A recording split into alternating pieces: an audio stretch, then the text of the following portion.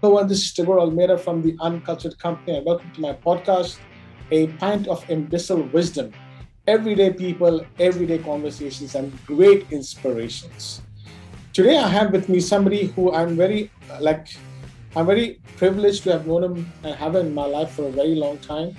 But it's an honor to have him on my podcast again. He was part of my podcast in season one, and I'm talking about a topic which I embraced very recently. I wish I had done it much before, but as they say, better late than never. So I have with me today Yogi Pradeep Ulal. Namaste, sir. How are you? Welcome. Namaste, namaste. And welcome to our podcast. Thank you. Before we get into the topic, I just want to tell people a little bit about uh, Yogi Pradeep Ulal. He actually is the founder of the Kevala Foundation. Heaven on earth, as it has been referred to by many people who have been there and have heard about it. Truly a heaven on earth. It's a few hours drive from the South Indian city of Bangalore. Pradeep gave up everything that he had and put everything of his life, his wealth, and his time to creating this place called the Kevala Foundation, where human beings, the mind, the body, the soul, connect with the universe. Okay, to be one with the universe, to come down to the simplicities of living life. And what I love about this gentleman is that he makes it scientific. So whatever he talks about has got nothing to do with religion. It has nothing to do with your faith. He encourages you to carry on with your faith the way you are. But he brings onto the table the science of life. And by that, what I mean is yoga. Yoga has been, and if I may use the term very carefully, bastardized in many ways in many parts of the world, where people have taken the ancient scientific, not religious, but the scientific art of yoga and tried to commercialize it. And we're not here to talk about that today. I'm here to talk to Yogi Pradeep Ulal about the science of yoga, its benefits, the misconceptions. And I'm actually going to put him to a test today as well to say, show me something that I can actually share with my audience that will instantly benefit them. And then if you want to know more about it, I will tell you how to get in touch with the Kevala Foundation and obviously with Yogi Pradeep Ulal himself. So excuse my long introduction. I don't usually do that, but I had to do this because I feel so precious about just spending time with you and also about the matter that we're going to talk about. So let's start off a little bit with the Kevala Foundation. Tell us a little bit about the Kevala Foundation, please. Kevala Foundation is basically a charitable trust. We have created this trust so that we can channelize all our work to reach people of this world, to enrich them in many ways. First and foremost, to enable the human wave itself, to empower the humanity. What has happened is there is nothing really wrong with our planet, except that the humans have gone crazy in the game of so-called consumerism. So the very movement itself was to bring the humanness back through a scientific approach of cleansing and purification. The more and more we cleanse our instrument and align it, we will experience the fulsomeness, the wholesomeness of what it means to be in this body. So definitely a transformation happens when we are clean and pure. Our outlook to life changes. The way we connect with animals, with all other life forms, with nature, everything shifts. It's because our attitude is basically a bunch of characteristics of our DNA and the way we have been cultured and programmed. So it takes effort. So we decided that we need a place. It's not just a concept. No point in philosophizing. So we need a place. So it took us a lot of effort to actually build a place deep in the nature and sanctify it, consecrate it, so that when people come here, they can actually experience the beauty of nature, undisturbed, pristine, silent, pure oxygen, pure water, and a sanctified space that is vibrant naturally, and on top of it consecrated with the cosmic energies. So Kevla Foundation is by naturally ingrained as a heaven on earth. So it is to align us in many possible ways to bring about a celebration of life, which to me is most important. We have forgotten how to laugh. We have forgotten how to connect with music. We have forgotten how to honor nature. We have forgotten how to relate with humans. So these are may sound very basic, but it is gone missing. So we need a break from the usual routine way of operating, and them to a point where they can experience the purest aspect, so that the corrupted mindset will get cleansed, and you can experience the real way of what we are here for on this planet. It's a big gift, because from there on it can't be the same again. Life will change for good, and I feel that it's happening. Thank you. So that's the Kevala Foundation. Now, one of the core things of the Kevala Foundation is yoga. Yes. Tell us a little bit about yoga. Before we come to Himalaya Kriya, let's talk a little bit about the science of yoga. Why is yoga important at its core and basic values? See, when the humans first walked on this planet, we did not need yoga, because we were so endowed with the cosmic awareness that we could connect with the flash of a thought. We could connect to the cosmic source, to the light, to the matrix. But eventually, this is how the design is, that we move from the highest to the lowest. It's a cycle. So this is a dark age. We all accept it. It's a Kali Yuga. Here we are dealing with the dark matter more than anything else. We are dealing with the lowest aspect of our endowments are so less that we need something superior technology to deal with viruses, bacteria, with germs. There's a different warfare happening within us. We can't help it. We have chosen to come on this planet during Kali Yuga. Means we have to be equipped better. Otherwise, we will succumb to it.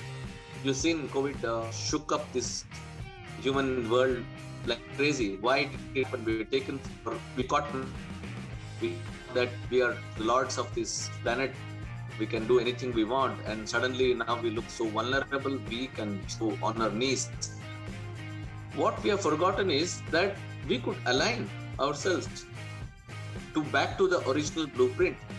We've forgotten that there is a superior chemical laboratory inside us, embedded, which can be activated to give us a disease-free body and align us to the blueprint. That is forgotten. Yoga is a science of integration, the science of balance, science of alignment, science of connecting. So it makes us more and more integrated.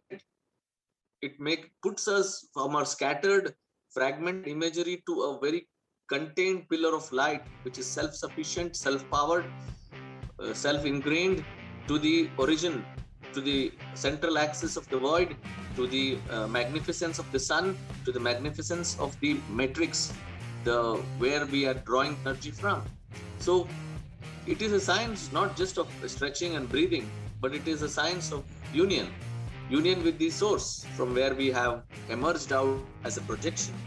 So a lot of mistakes is that yoga has become just a tool for staying away from routine stress of life. It's like a de-stressor, but then that's the basic foundation of it, where we have to get a small little glimpse of it. From there begins the journey of elevation. So step by step we begin to unravel the gift which is already there. It's all wrapped. We need to unwrap this gift and realize that we are actually a powerful star portal. We have all the star portals inside us. We have planetary portals inside us. We are like an experimentation of the cosmos. All that is pre-fitted, embedded factory setting, but we don't know what to do with it. We're discovering these features one by one. By more we unravel, more we become cosmic in nature.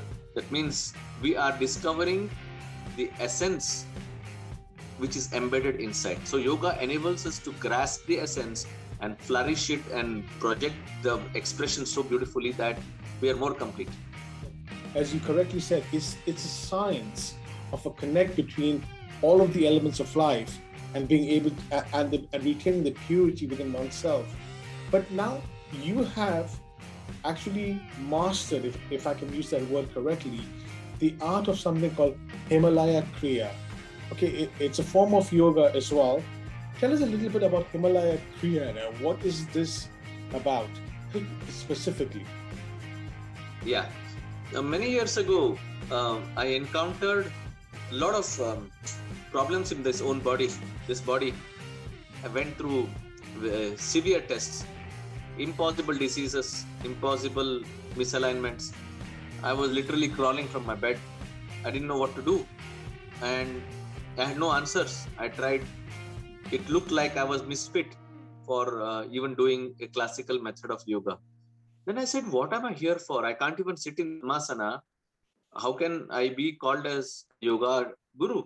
What nonsense is this? How can I work with this? So I started unraveling. There must be a better mechanism to help me first before I even try to help others. What is this mechanism that enables us to rewire this body, recalibrate, reattune this body back to its,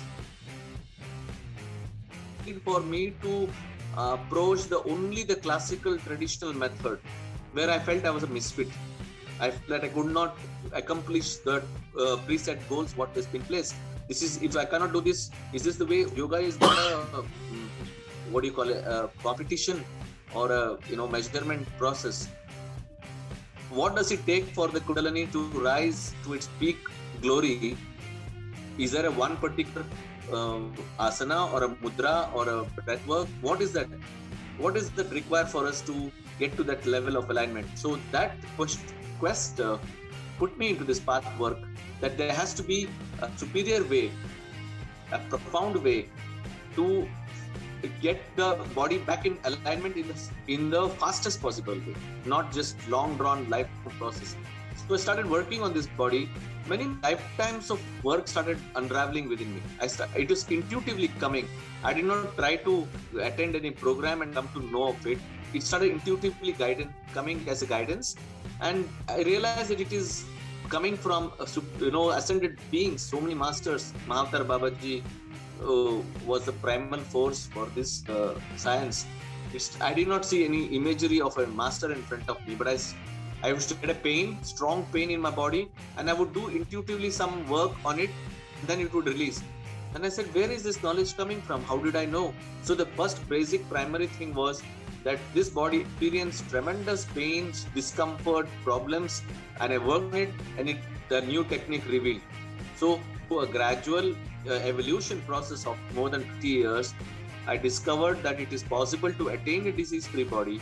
Himalayan Kriya Yoga is a science of mukti, which means freedom from disease, which means decalcification. A lot of calcium deposits in the body makes us arthritic, okay, and decarbonization, which makes us more and more slow.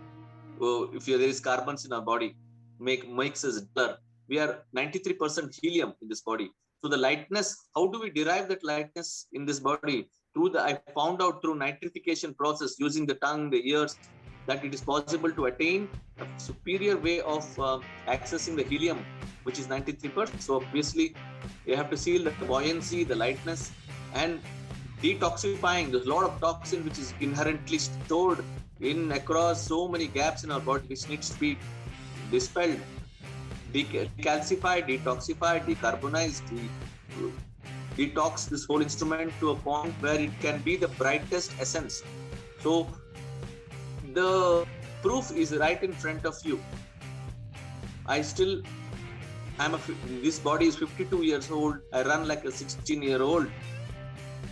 I feel vibrant, disease-free, and this body has been tested and applied in so many places. So the true effect of it is there in front of us to be seen. Otherwise, it becomes just a pseudoscience. So I tried this on so many people and saw the impact. Sorry, hold on a second. Sorry to interrupt you there, but you're talking about the science and this body, but you also pursued a PhD, okay? I know you're getting a lot of intuitions and you don't know where they were coming from, but you pursued a PhD as well. which helped you understand Yeah. what you're bringing to the table. Tell me a little bit about that. Well, see, I primarily began a very, very mixed, what do you call, experimentation. I started my journey as an aviation mechanical engineer in the Indian Air Force. So I used to work on crashed aircrafts and make them. We are part of a team which crashed aircrafts fly. So realize that if you can fix aircrafts, we can fix bodies also. So if we can repair a crashed aircraft, we can repair a body which is diseased. So basically means it's engineering. Basically, you see, I come from an engineering background, and then I started applying it to the human senses. So I took up sociology. I started studying societies, people. I started relating with physiognomy, understanding physical body, how the shape is. Started studying phrenology, the skull shape. Started studying body language to understand human attitude, the way they spoke, way they held themselves. Started studying cultures, languages, music. So it's an integration. Finally, the social quotient, which is very crucial to understand people before you actually impart a science like this. It's not easy to deal with people. They come with big walls, the big fat titanium walls. So how to crash these walls? So you need to have a heart in place to be able to connect with people. It's not about just just a which is just can be unraveled. You need to connect. So it needs a lot of practice of purification techniques to able to connect with that heart, so that we can. So I studied the PhD for the reason that not to claim that this is the only way, but I wanted to put across a thesis that how to attain a state of flow. You are sitting in a stillness. That was my major work. Is people say I'm locked, I don't know what to do. I said, well, you can develop tremendous levels of movement even in deep stillness. That level of breath work can happen. That level of intensification can happen through chants, through breath work, through power of intent. So it started to unravel many things, that this body is not just what it has been conceived. It is a hollow pillar of light, and we don't know how to deal with this.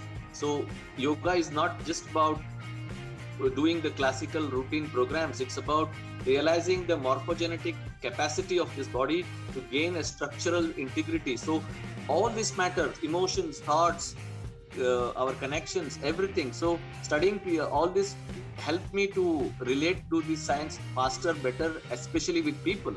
So that the thing ultimately, if this science cannot just work on one person, it has to work on many people so that it can be fully replicated, and that's when PhD came into.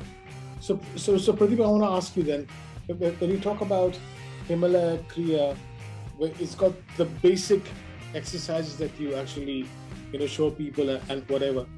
What is the importance of the connect between human body and the rest of the surrounding around us, and why is it important?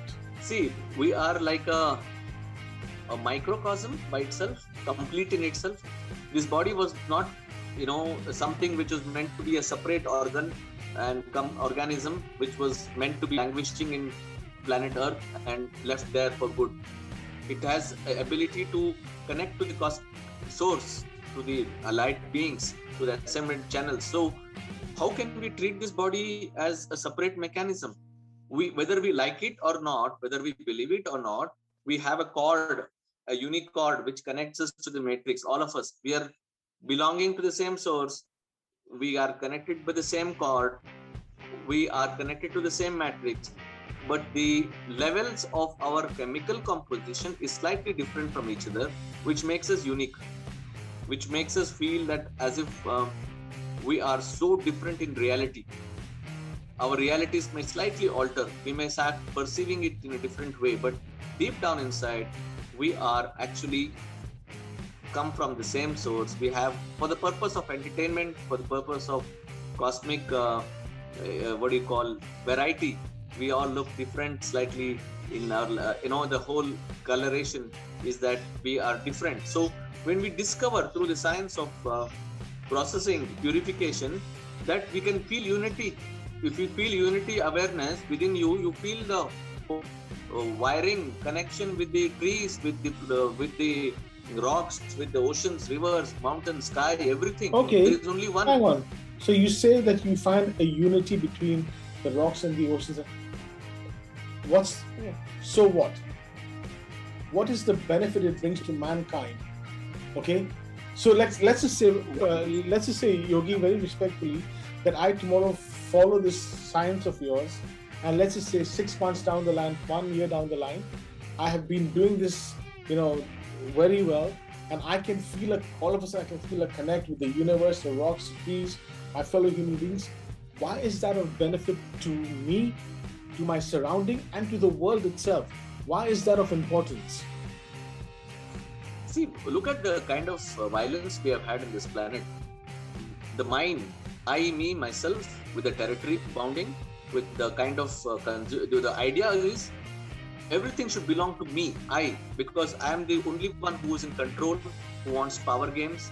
So the minute you experience unity, suddenly you realize you're just a small little speck of dust in this whole magnificence.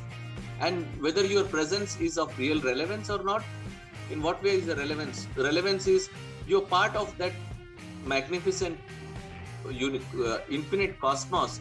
And whether you like it or not, whether you believe it or not, there is something called as magnetic presence. When your presence becomes magnetic, something magically starts coming to you. All the goodness of life, all the beauty of life starts coming to you. That to me is the most beautiful state of being. You cannot have a war with somebody when you feel unity. You cannot have so much of ego conflicts, because I'm not saying that you should suddenly become vaporized, but you have retained a small little bit of ego, which is good enough to protect your body as a helmet. Ego is a helmet required for us to protect this body from shattering or walking car. So basically, you need that much ego just to retain that unique identity of a human walking through this plane.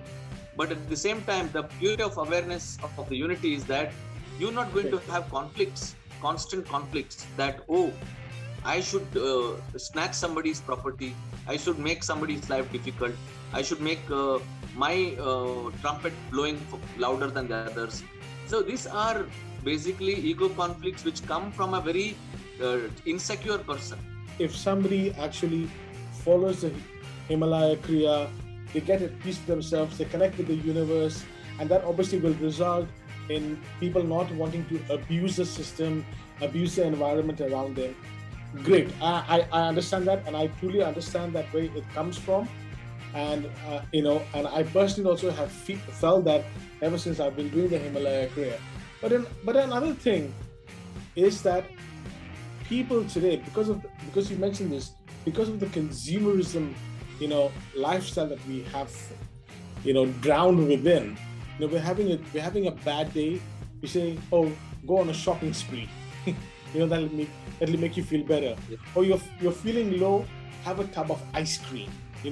So we've these corporates have branded this really well into our DNA, that we are dependent on them rather than looking at our inner selves, which you rightly said so, has all the answers that we need to look for.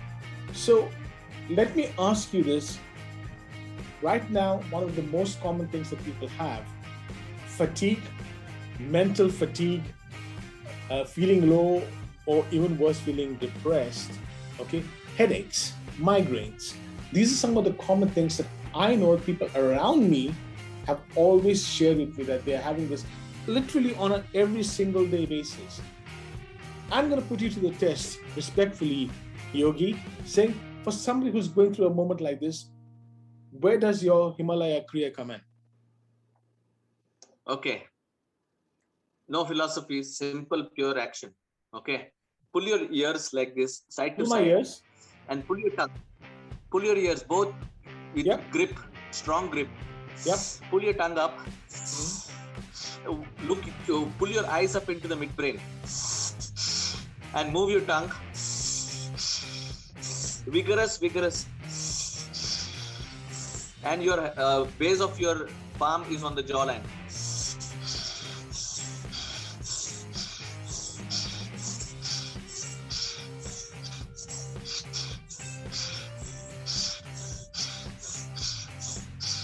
Now, I know what you're doing.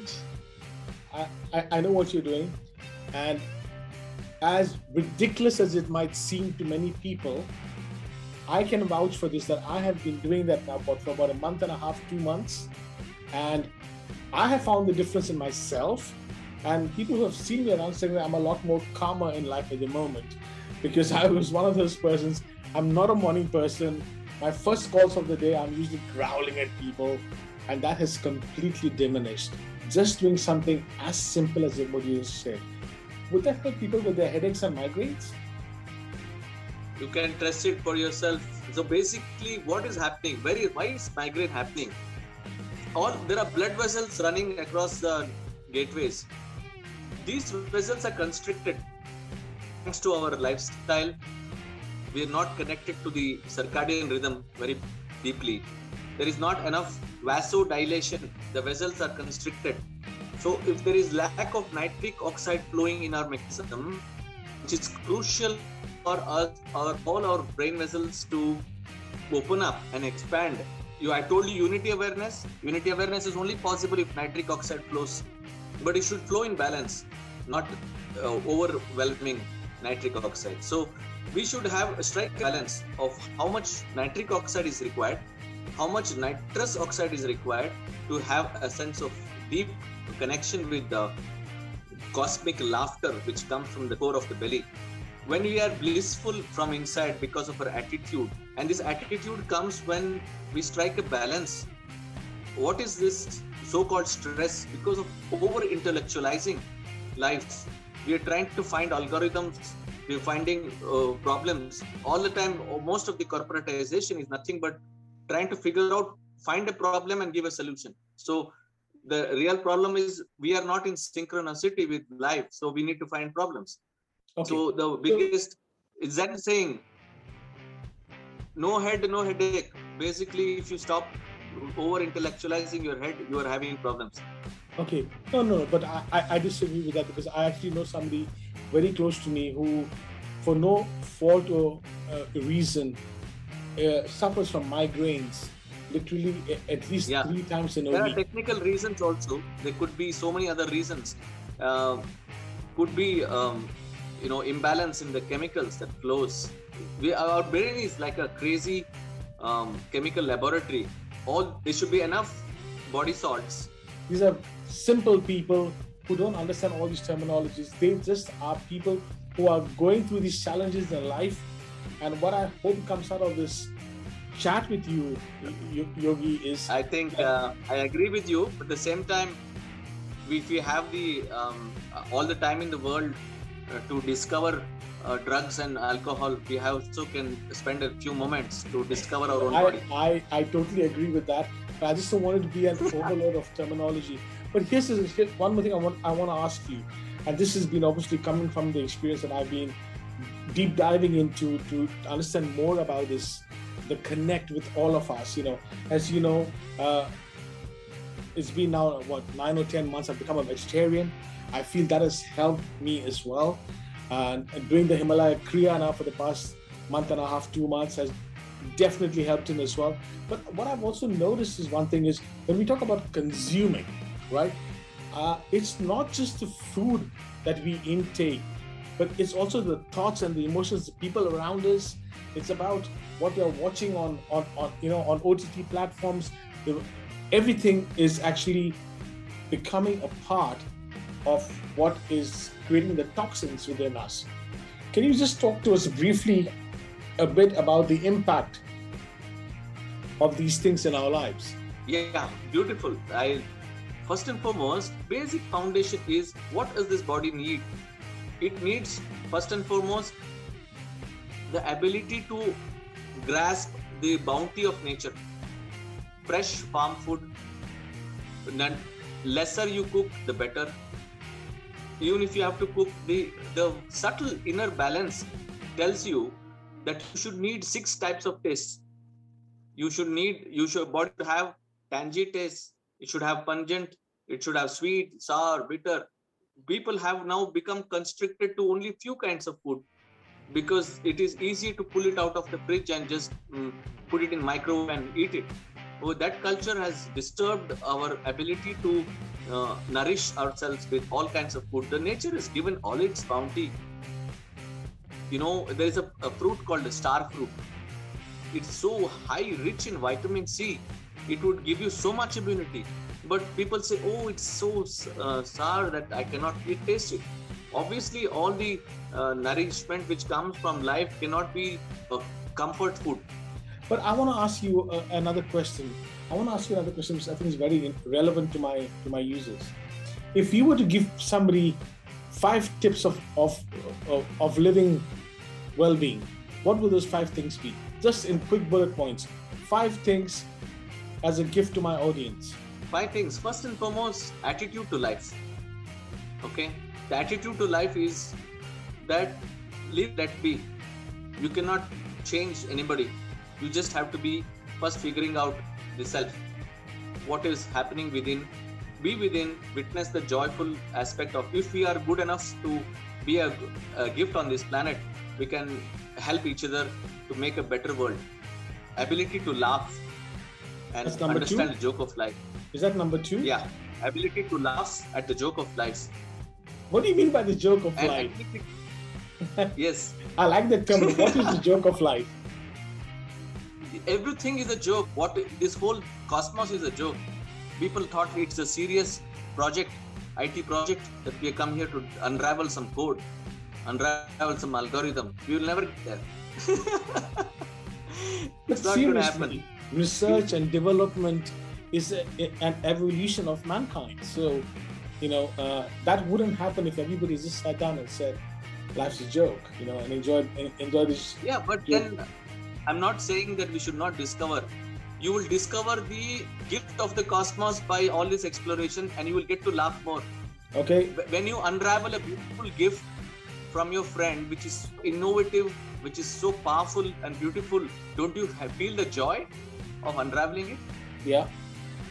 The gift is not in imagining things. I'm not asking you to lie down and just laugh at life. I'm saying discover the joys by when you all the epiphany moments are laughter. Why is it laughter? It is because you have cracked open something very powerful. Okay. Number 3. Power of love. So what do you mean by the power of love, Yogi? I mean, that's a beautiful thing. It sounds like poetry. But what do you mean by that in an everyday life? What has happened to us is we thought that love means only between 2 people. Love is such a narrow passage, there is no room for 2. That means wherever division, that I and you, that this so-called I and you, male, female, rich, poor, so-called differentiations make poverty, miserable feeling. Love is so pure and so profound in its effect that it crosses the barriers, the so-called conditioned programming barriers which society culturing has given us, that we have to in a certain way, then only love can happen. Love is so powerful that it can happen anywhere. It could happen to you on the street, it could happen to you in an elevator, it could happen to you just for no reason. It just clicks, something clicks inside. Love is alignment. Okay. Love for power is very dangerous because it is corrupting. Number 4, alignment is our responsibility. Alignment with everything, alignment with life. See, life is already pouring its gift, passing through us. It is like a micro strands, like how you can't see the wireless currents. There are waves passing through all of us from the cosmos. It is enriched waves, but we are not grasping it because we thought we were so busy in our project of problem finding. We have forgotten that there is a micro strands of cosmic waves passing through us. Our trans receiver has gone dead. We need to attune our trans receiver so that we can get the waves back, the cosmic waves back. Our channel is defunct right now. We need to get it functional. So through the body, through the breath, through the spirit, we can unlock the portals inside us. We become more and more aware that we are a cosmic being. That alignment is our responsibility. Don't expect some magic to happen straight away. Okay, number 5. Yeah. Okay. laughter is the best medicine. I'm so glad you said that. But in your top 5, Yogi, you don't have things like exercising. You don't have things like breathing. Like a lot of other yoga people will tell you, exercise, yoga, all that kind of stuff. You haven't put that in your top 5, and that's what I really love about you, is that you've got such a different approach to what yoga is all about. So you've got this top 5 things. Let me ask you things that I know a lot of my listeners will be wanting to know. Where does exercise fit into it? Very quickly. Alignment is part of the exercise. See, when do we? If you take, when you are born with a certain vibrancy, frequency.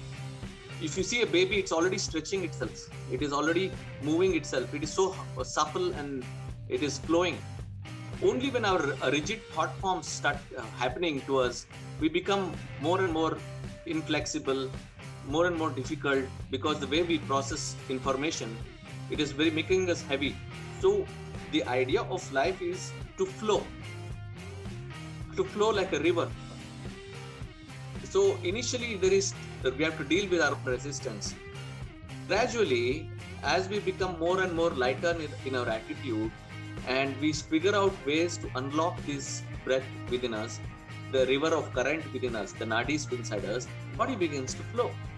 To experience its own magnificent river, which is merging with the oceanic bliss. Bliss is our original calling. Bliss is our original inherent state.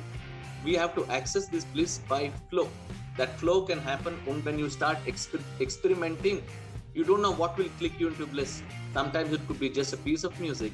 Sometimes it could be just a feeling of elevation. How important is diet to the well-being and the ability to connect with our fellow creation around us? Our relationship with nature.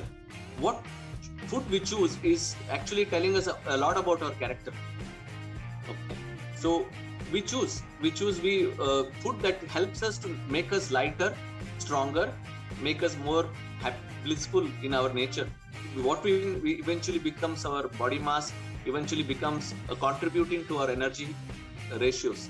So basically, choose food that makes you vibrant, happy. Like what? Like what? Sorry, Yogi. Eat food that makes you vibrant is very generic, because okay, I've become vegetarian, but somebody else sitting, for example, I don't know, in the Middle East or in South Africa, what food that they like is probably a non-vegetarian meal. So that's what I'm trying to get at. What are the foods that you feel from your experience? I don't want to put anybody down, but in your experience, what are the foods that you think are right for us to maintain this purity of this temple? I will give you very simple foods. Papaya, for instance. This is your gut. Okay, that is where the problems of our life is. Fermented gut will be the major problems. It relates to fogginess in the brain. How you cannot have a great life if you have a fermented gut. Basic gut needs to be cleansed and purified. Okay, so there has to be enough nutrient variation which is encompassed. For instance, I'll give an example to you. The wholesomeness which comes from say for instance a jackfruit. Okay, it is so complete in itself. We need to maintain alkaline. So tender coconut, even the white of that the kernel part of it is nourishing. So for instance, people talk about eating so much protein which to empower themselves. Avocado is non-dangerous protein. It will come to you in a form where it is enrich you. It will help you. So we need a mix of all of. I'm not saying only eat fruits. I'm saying we need to have a combination. The combination is very important. So you should know that enough fiber is required, enough amino acids production is required. So that means we need to balance. So I feel that wherever you are born, whichever country you're born, whichever place you are born, that has got a seasonal food. First connect with that seasonal food in that particular area where you're born. What have you put inside your stomach for the first 7 years, if you like, formative years? That is going to influence your genetic memory, it influence your structure, everything. So if you want to make a radical change, it's going to be difficult. So there has to be a progressive method of getting to shift to food that will help you become more alkaline. That is the bottom line. I'm not saying, I'm not a dietitian, I'm not telling you this is the only way. You have to figure out. You have to experiment. Unless by now we should have experimented to know what food will truly make us more alive, make us more lighter. For instance, banana, which is kind of considered so ordinary. Banana has got tryptophan, which is basically a chemical which will help to produce serotonin and dopamine, melatonin. What else do you want? And people consider it, so they would, if you keep banana on one side, potato chips on the other side, what would you choose? Okay, and then the other thing I want to ask you is, again, so we talk about exercise, physical exercise, we talk about diet, okay, and this is all in relation to the science of yoga. Where does religion fit into yoga? Religion has no business to enter into the spirit. We need, the godliness is existing in every atom of existence, everywhere, in every dimension. You don't have to, by more and more purification, you will discover the wholesomeness of this idea. We don't need a tertiary medium to come in and tell us what to do.